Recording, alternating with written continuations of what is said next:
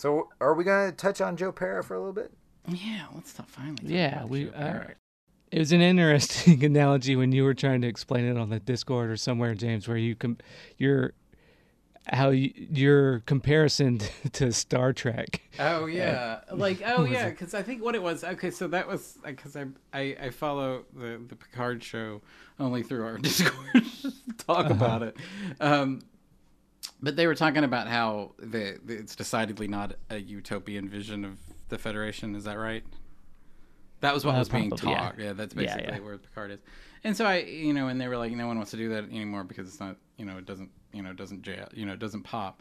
And I was like, and nobody, and maybe there was a bit of cynicism where we live in a dark world.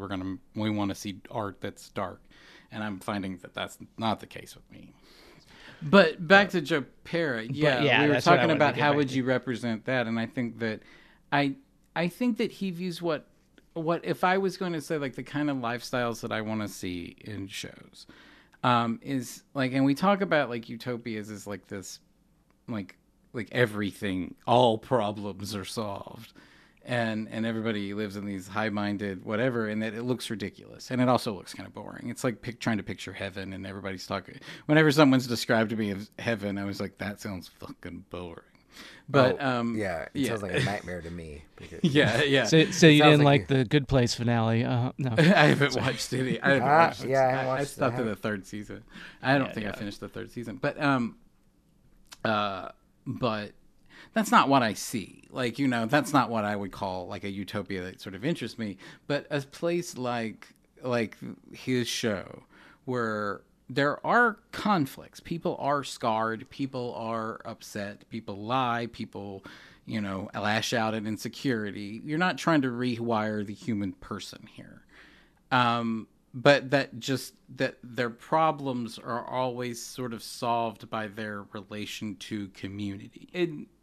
And so, like, that's what I think of. And, I would, if you say, like, what, James, what would you, if you wanted to write stories set in a utopia, what would you set about? And I would go, like that.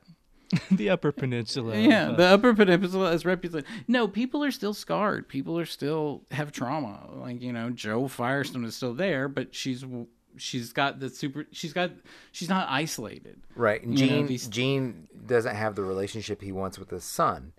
So, but it's not. But it's not like it's not debilitating. And you also think, don't you feel like in that this is one of the things where I think they do things like really subtle, but don't you think that they were like, I kept thinking, because it was pretty clear before they laid a lot of things out, that it was possible that his sons were homosexuals. And that it was possible because they were fashion designers and the way they were sort of taught, and that they were distant from the father. And it's a stereotype that played in my head. And so I felt like that they were subtly cooking that sauce, that this distance between them could be that. And so I was almost kind of like, that would be obvious and maybe too loaded for what I want to see on the show. And they didn't do that. It was just, right. No, they got different work styles and work habits, and that doesn't, and it was just like it was a rededication to community and family. Like, and it was just that you still have these distances, but they don't have to be, I don't know. They don't come from such a chaotic and dystopic interrelation. Right. Well, it's like isolation between it's free of melodrama. That's yeah. a lot of storytelling doesn't have. A lot of storytellers on TV can't do that. Yes, I think of like This Is Us, where I haven't watched an episode. Oh yeah, that's got to be the opposite. That's got to be the Joe Pera polar opposite. That's the bizarro Joe Pera. Yeah.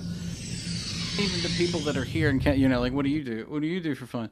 Well, I watch a Twitch stream of a guy who just films himself watching old episodes of Airwolf. Right. I do that for 4 to 5 hours a day. Like that kind of thing. And right. And you're like, oh, no, and so you don't know. Like that's why you got to join a group.